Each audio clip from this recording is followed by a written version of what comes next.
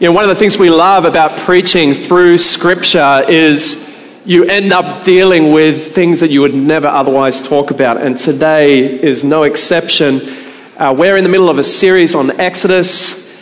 We're moving into a section of the book of Exodus that runs for 3 chapters. It's called the Book of the Covenant, and another couple of weeks examining what they have to say. But today's passage is, to our modern ears, one of the most controversial books or sections of the whole Bible. So I want us to pay careful attention as we read from Exodus chapter 21, verses 1 through to 11. Exodus 21, 1 through to 11. I'm going to read. Now these are the rules that you shall set before them.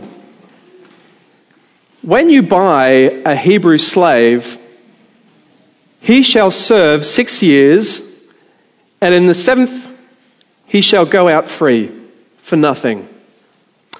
If he comes in single, he shall go out single. If he comes in married, then his wife shall go out with him. If his master gives him a wife, and she bears him sons or daughters, the wife and her children shall be her masters, and he shall go out alone.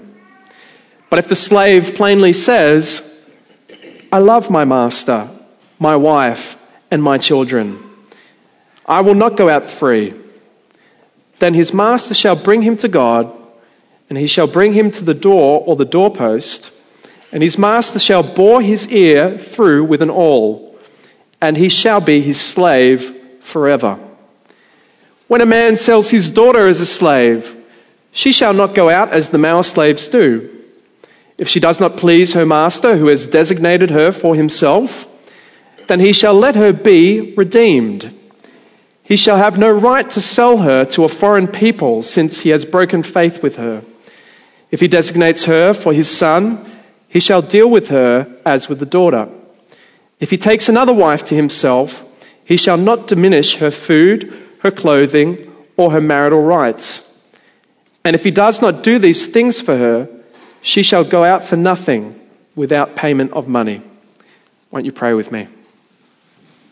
Lord God, we want to thank you for your word. We want to thank you that it's diverse, that it's living and breathing. And Lord, for this morning, we pray that you would help me. Help me to faithfully preach your word. Help us to receive the goodness, the joy, the life-giving hope that is contained within these words. And we pray it in Jesus' name. Amen.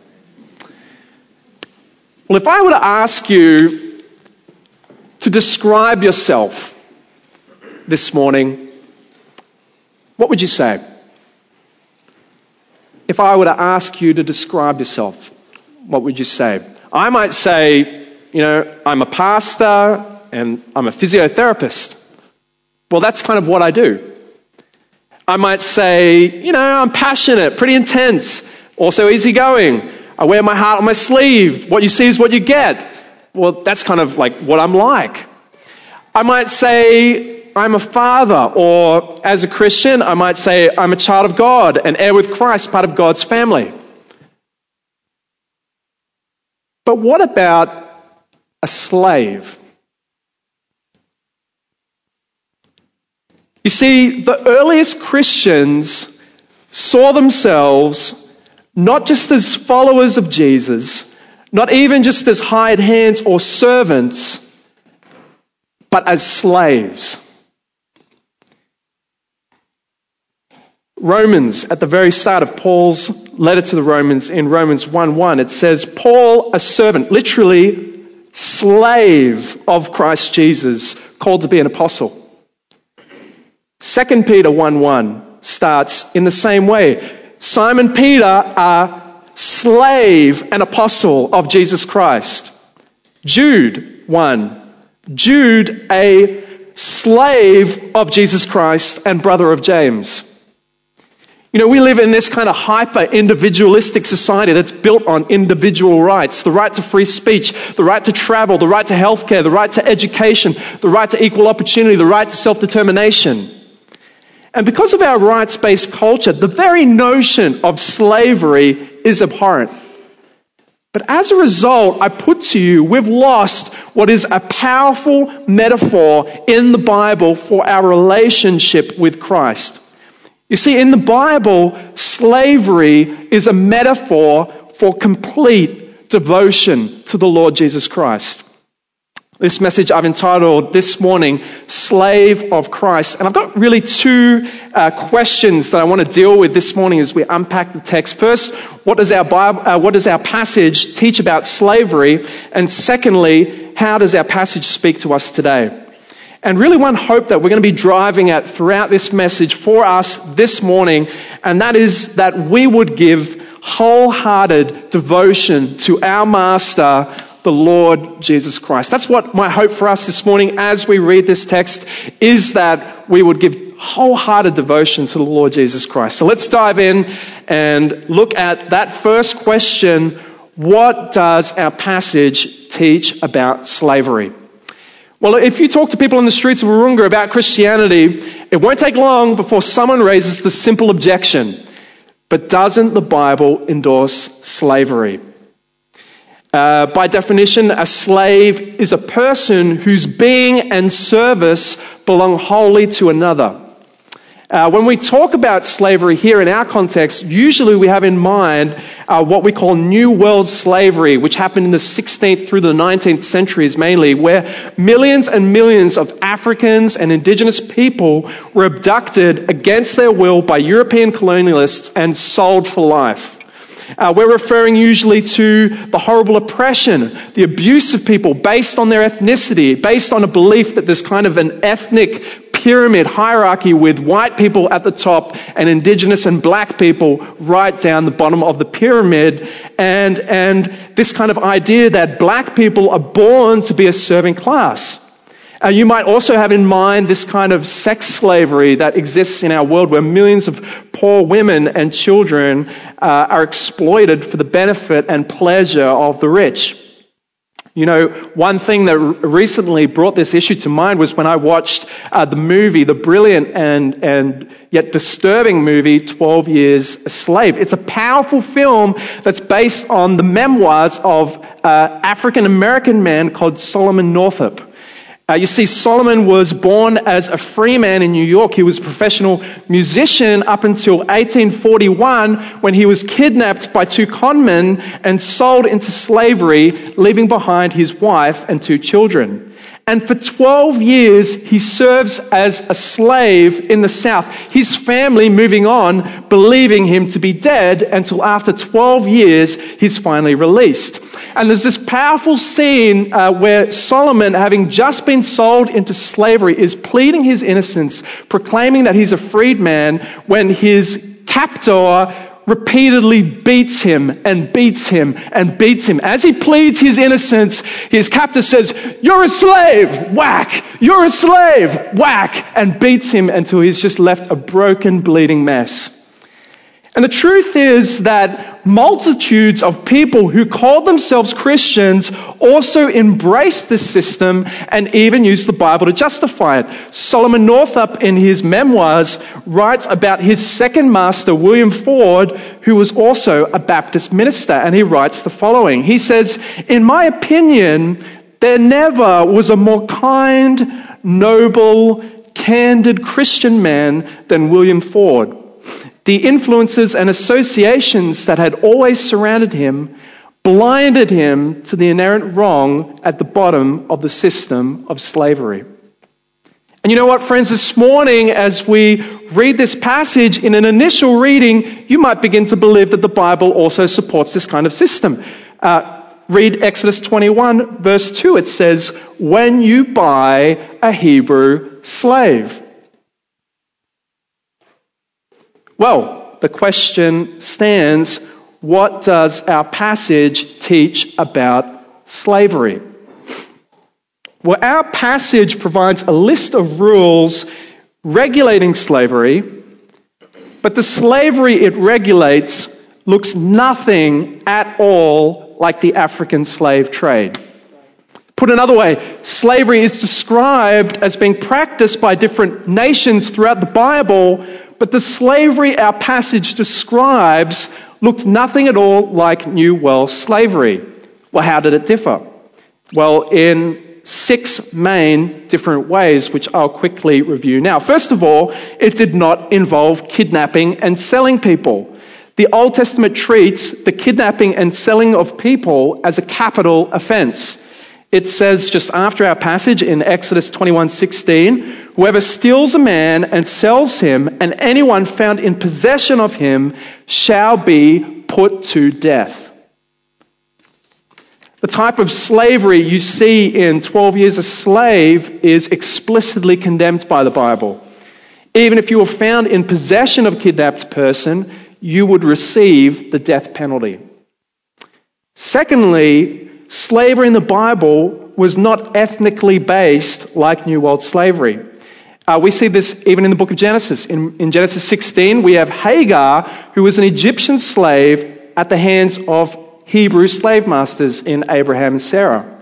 But then jump forward to Genesis 37, and you have Joseph, who was a Hebrew slave at the hands of Egyptian slave masters. Commenting on the Greco-Roman system of slavery in the New Testament, Bible scholar Murray Harris says the following. He says, in the first century, slaves were not distinguishable from free persons by speech, race, or by clothing. They were sometimes more highly educated than their owners and held responsible professional positions. Some persons sold themselves into slavery for economic or social advantage.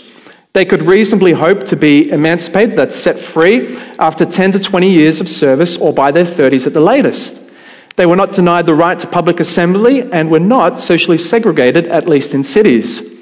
They could accumulate savings to buy their freedom. Their natural inferiority was not assured. Slavery in the Bible was not ethnically based like we see in the African slave trade. Thirdly, slavery in the ancient world was a way of avoiding destitution. You see, in the ancient world, there was no welfare state. There was no welfare system to look after you. If famine hit, or you were injured, or you're unemployed, an option for a family member facing starvation was to sell yourself into slavery. If you were a slave, at least you would be guaranteed to have food and clothing and accommodation and money to release your family from debt. And this is also the context that we see throughout our passage as we read it. Fourthly, the Bible speaks into a context where slavery was prevalent. That is, it doesn't create slavery, but it operates within it. Exodus itself begins by describing God's people as a nation of slaves. It focuses in on the cruel injustice that befell them, and it condemns it. I think it's important for us to understand that in the New Testament, Greco-Roman society was built on slavery. It couldn't exist without slavery. It was estimated that there were 2 million slaves in Italy out of 5 to 6 million people living in Italy. That means in Italy at the time that most of the New Testament was being written, 30 to 40% of all people were slaves. You see, the Bible doesn't directly speak to the system, but it describes how people ought to honor God whilst living in a society that has this system. Similarly, many of the first Christians were actually slaves themselves. For example, Onesimus, who was owned by Philemon. Fifthly, the context of Exodus as a whole, the book we've been reading, is a people who have been rescued from oppressive slavery. Israel was a slave nation and enslaved based on their ethnicity, and God liberated them from slavery.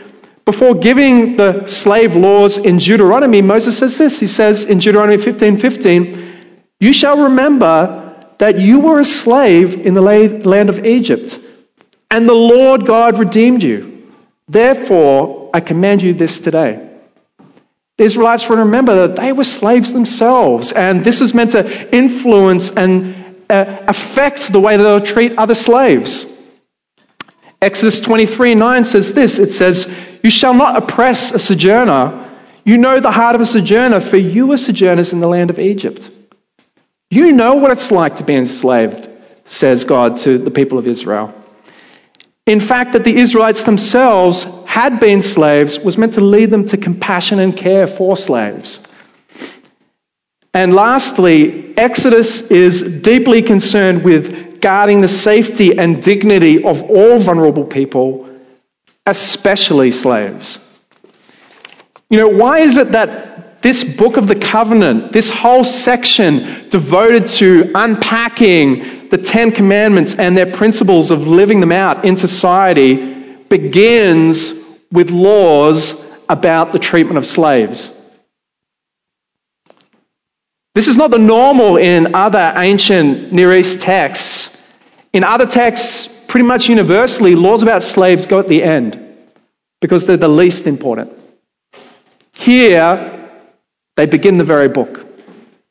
It's because God is so concerned about the treatment of slaves, He not only rescued a whole slave nation, He begins with instructions about their treatment. You see, our passage, as we unpack it, is divided into two sections, really.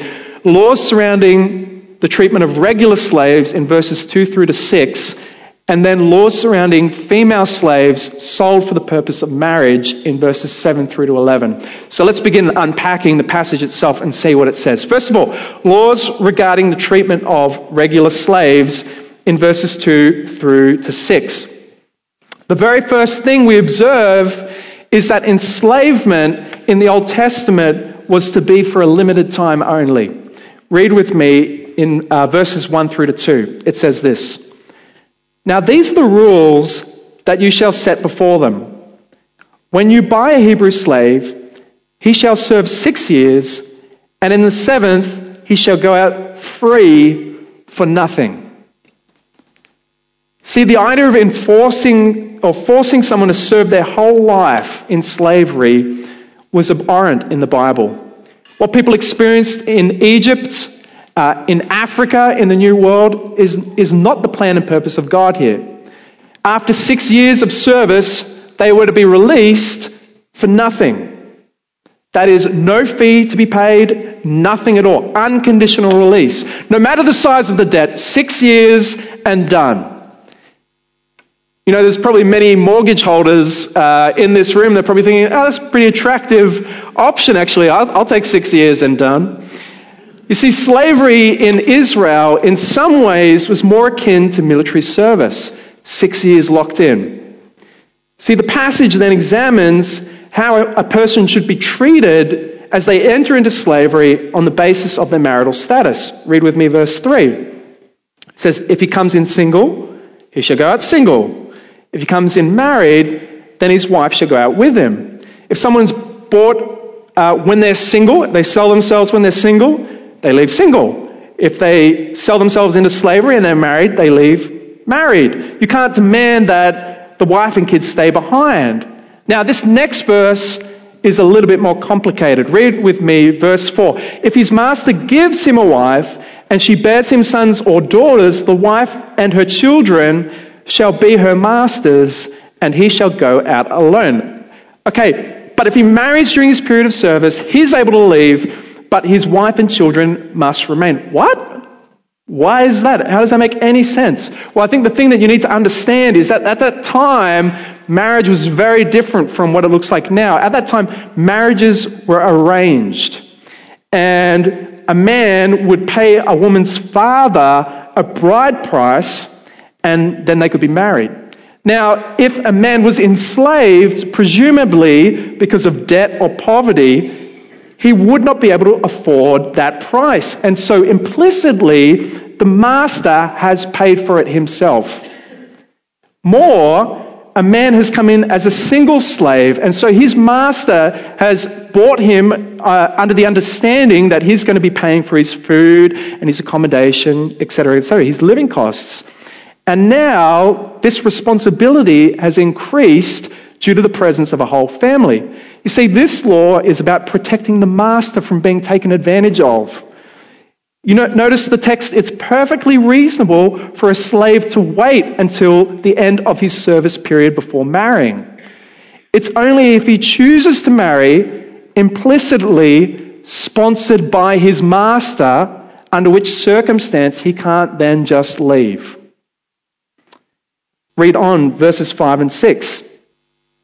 It says this, "But if the slave plainly says, 'I love my master, my wife and my children, I will not go out free,' then his master shall bring him to God, and he shall bring him to the door or the doorpost, and his master shall bore his ear through with an awl, and he shall be his slave forever." The only ordinary instance in which lifelong slavery is permitted amongst Israelites is where the slave voluntarily enters into it out of love for his master. The slave must plainly say, it must be his explicit will that he loves his master. So he must take him to God, probably to the sanctuary for the priests to hear this slave's testimony.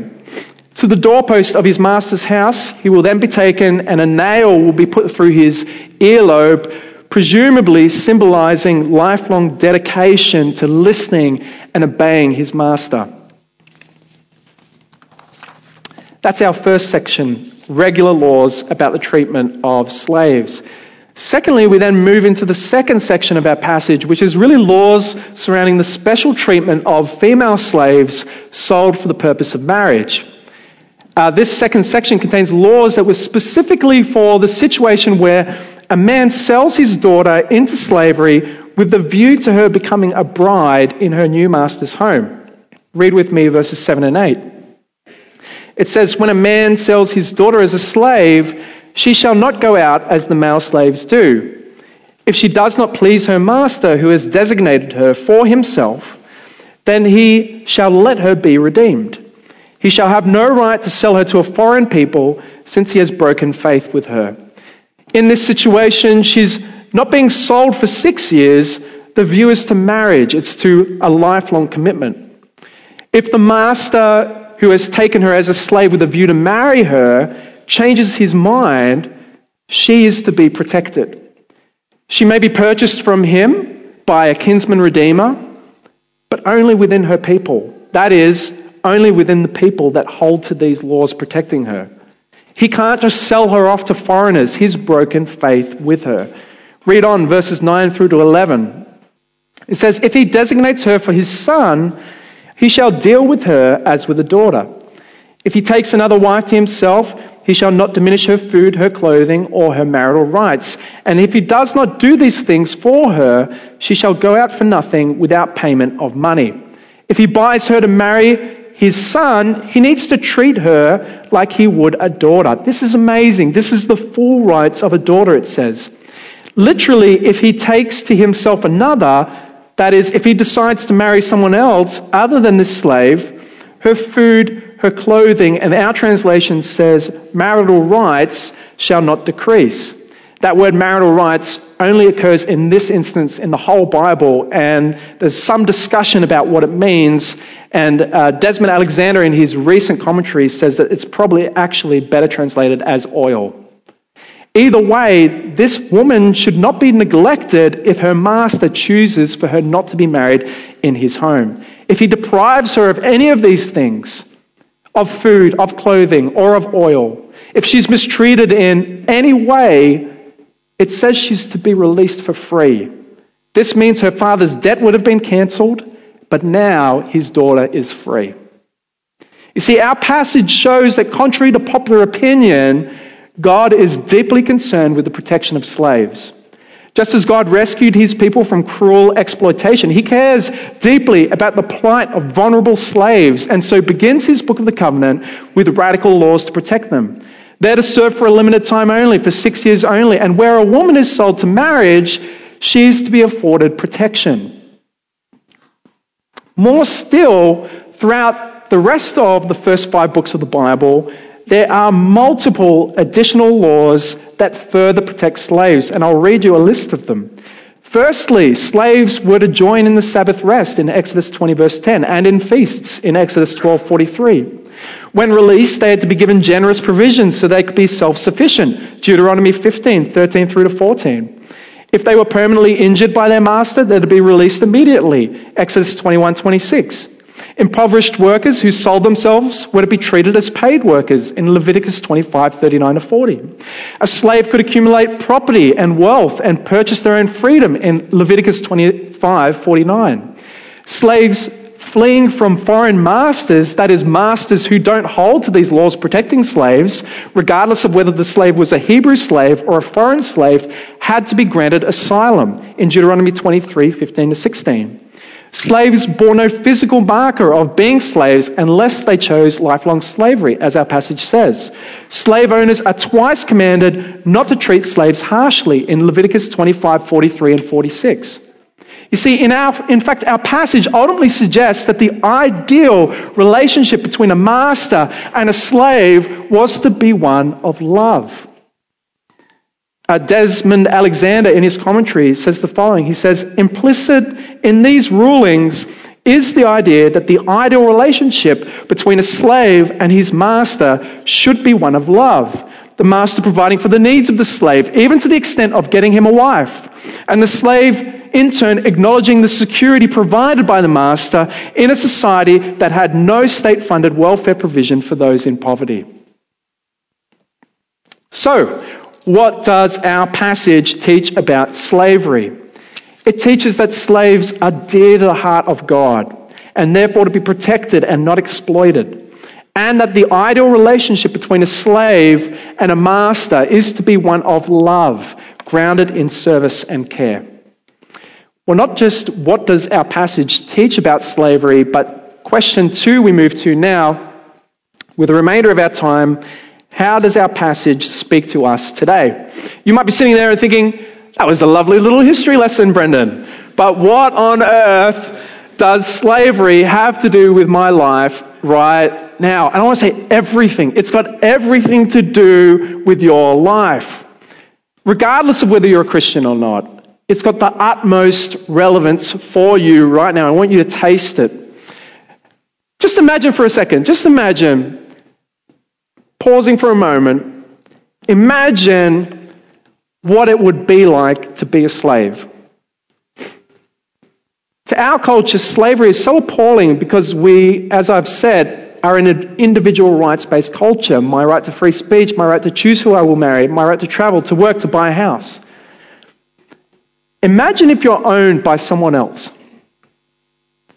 You have no rights. You know, in Roman law, a slave was considered a mortal object, not a person, but property.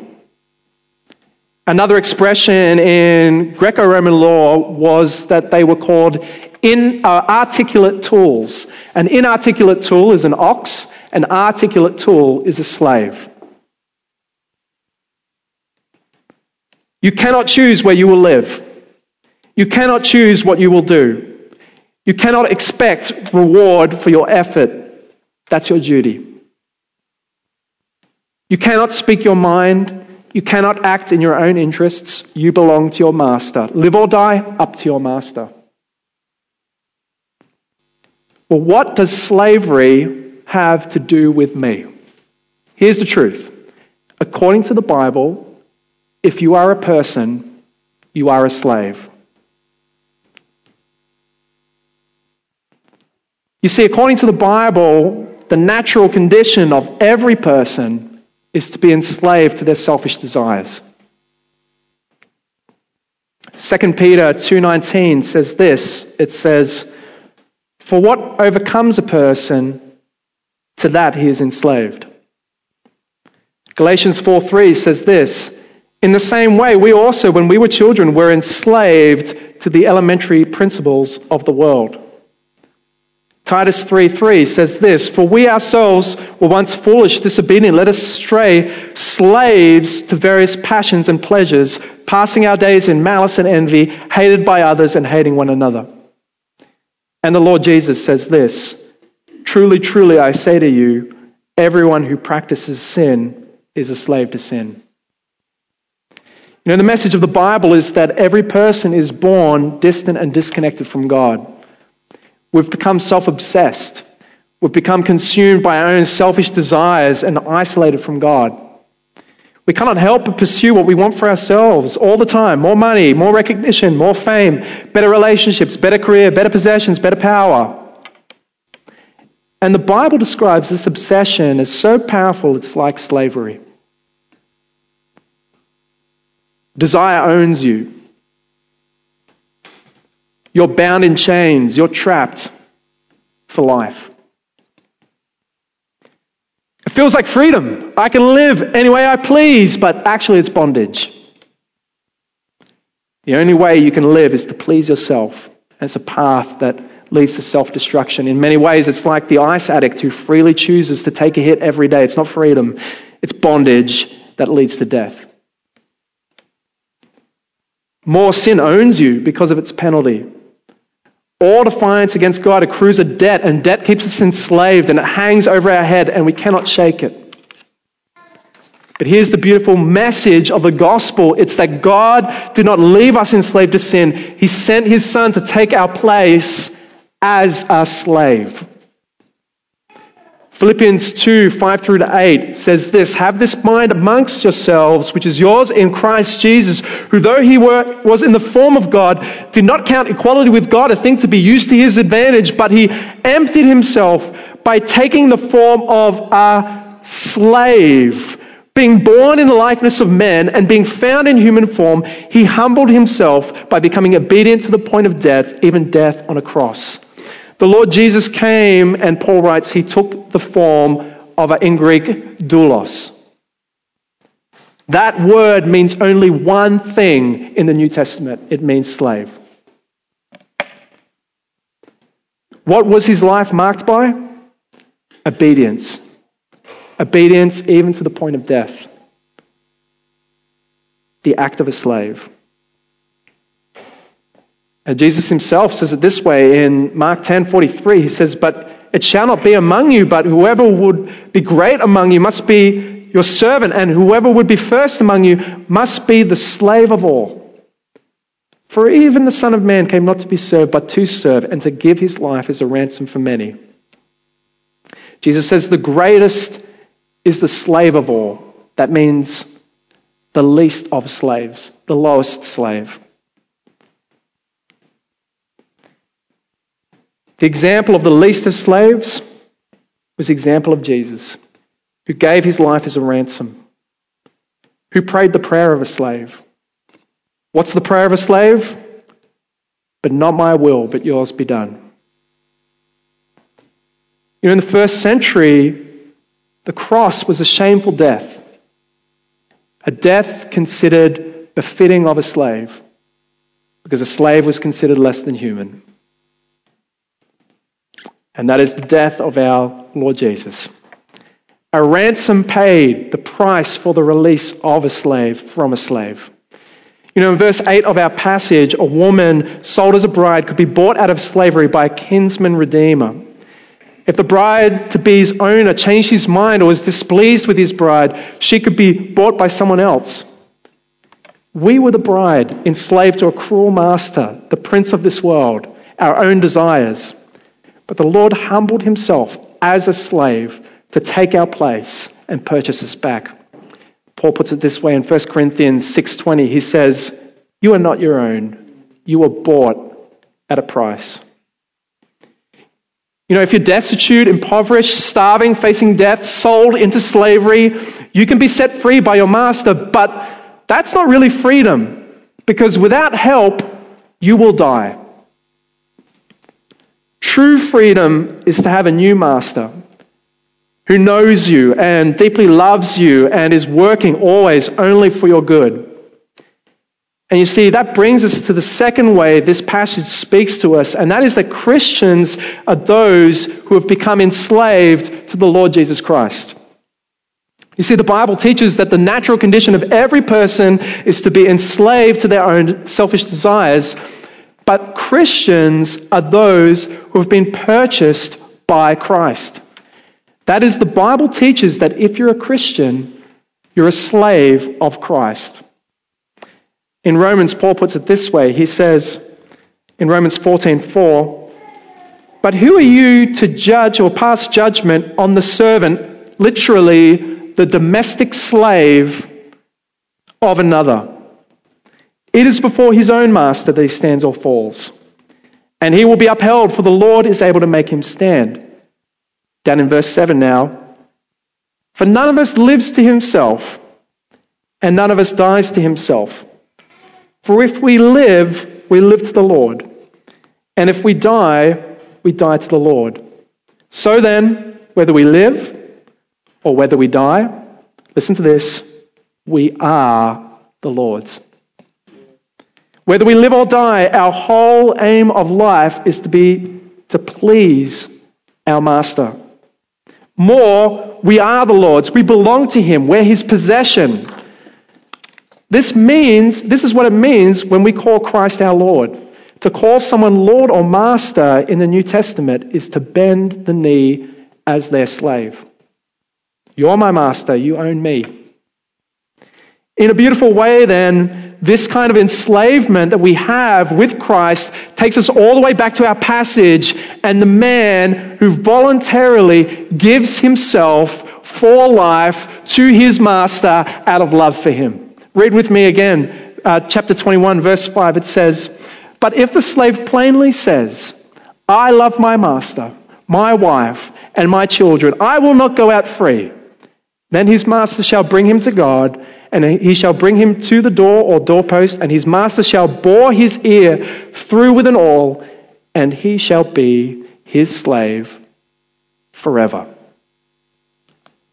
This is a beautiful picture of a slave who, motivated by love, decides to remain forever with his master.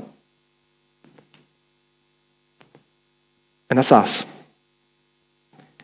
Christ redeems us. He opens our eyes and we say to him, "I'm yours forever." Murray Harris puts it this way. He says, "The slave is someone whose person and service belong wholly to another. As Christ's purchased possession, the Christian is wholly devoted to the person of the master. As Christ's movable property, the Christian is totally available for the master's use." Well, here's the question. If you're sitting here this morning and you're a Christian, do you see yourself this way? Do you see yourself as a slave of the Lord Jesus Christ? And here's our problem on the North Shore. It's so easy to view Christ as part of our life, but he's not our life. Come on Sunday and we think, yeah, that's amazing, yes! And then we kind of leave and we carry on. When it comes to our finances, our career, the decisions we make, how we spend our time, we can have little to no reference to God. We view ourselves as more of kind of like servants or hired hands. We do the odd thing for God, but we feel a liberty to live our lives as we please. Do you know what the difference between a servant and a slave is? Ownership. A servant is paid for service. A slave is the property of his master. Can you be a slave part-time? Can you have him as Lord of part of your life? No, if he is your Lord, he owns all of you. Well, how do we apply this passage? 2 words of application for us this morning, I believe, from the Lord. Firstly, if you're here and you're not a Christian, our passage, I believe, points to an incredible new master that is offering himself to you. You know, we're all naturally enslaved to our selfish desires, but we don't have to be. The Lord Jesus would love to set you free and take you in as his own. His kindness and love is like nothing you've ever experienced. He's paid for all your debts with his life. And all he asks is that you would take him to be your master forever. And, you know, on behalf of the team at the church, we'd love nothing more than to help you if that's you this morning. Grab the person who brought you along, grab someone at the welcome desk. We would love to help you how to experience the freedom to be found in having a new master in the Lord Jesus Christ. But secondly, if you're here and you're a Christian, which I believe is the majority of us, our passage reminds us that we are slaves with an incredible master. See, our Master is the most loving and humble and self-sacrificing man that ever lived. More, he's God himself, and we are his treasured possession. To be Christ's willing slave, then, according to Murray Harris, involves three things. First of all, to be Christ's slave involves humble submission. We acknowledge his authority over us. He has total authority over us. He can do as he likes. Secondly, it means unquestioning obedience. We pledge to follow him wherever he leads us. Thirdly, it means an exclusive preoccupation with pleasing him. We devote ourselves to pleasing him and making him smile. Paul puts it this way in 2 Corinthians 5:9. He says, so whether we are at home or away, we make it our aim to please him. Here's the hard question I want us to really sit on and think about this morning. How devoted are you to your Master?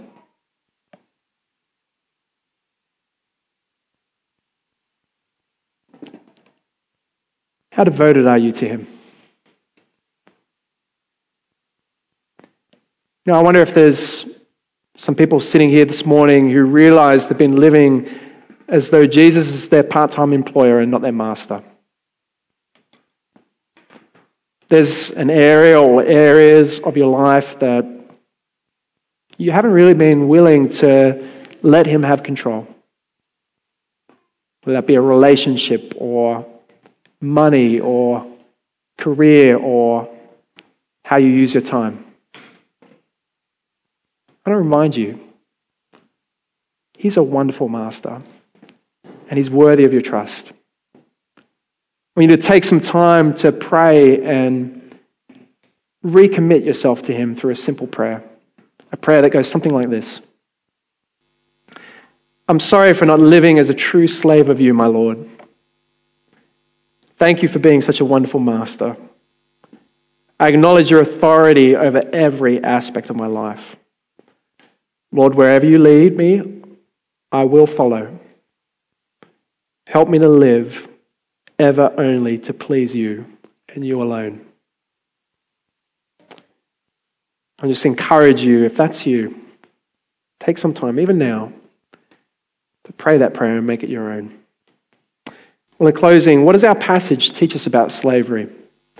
That slavery the Bible regulates is very different to the kind of slavery we are familiar with.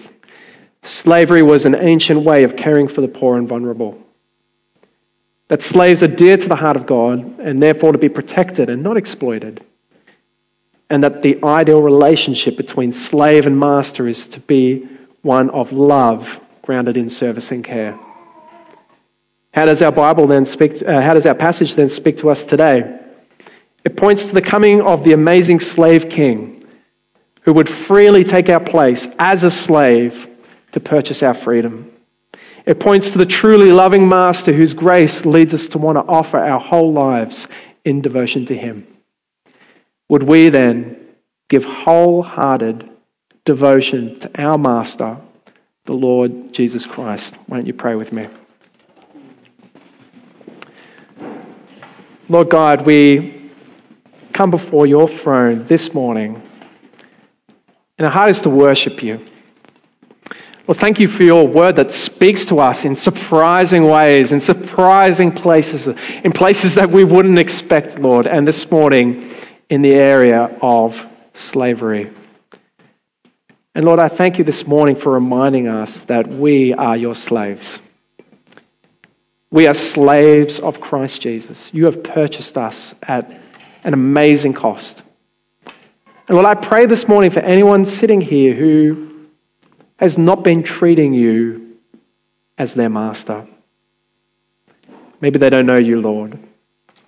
Or maybe they do know you, but there's areas of life they've been unwilling to surrender to your sovereign control. Lord, I pray you would break in.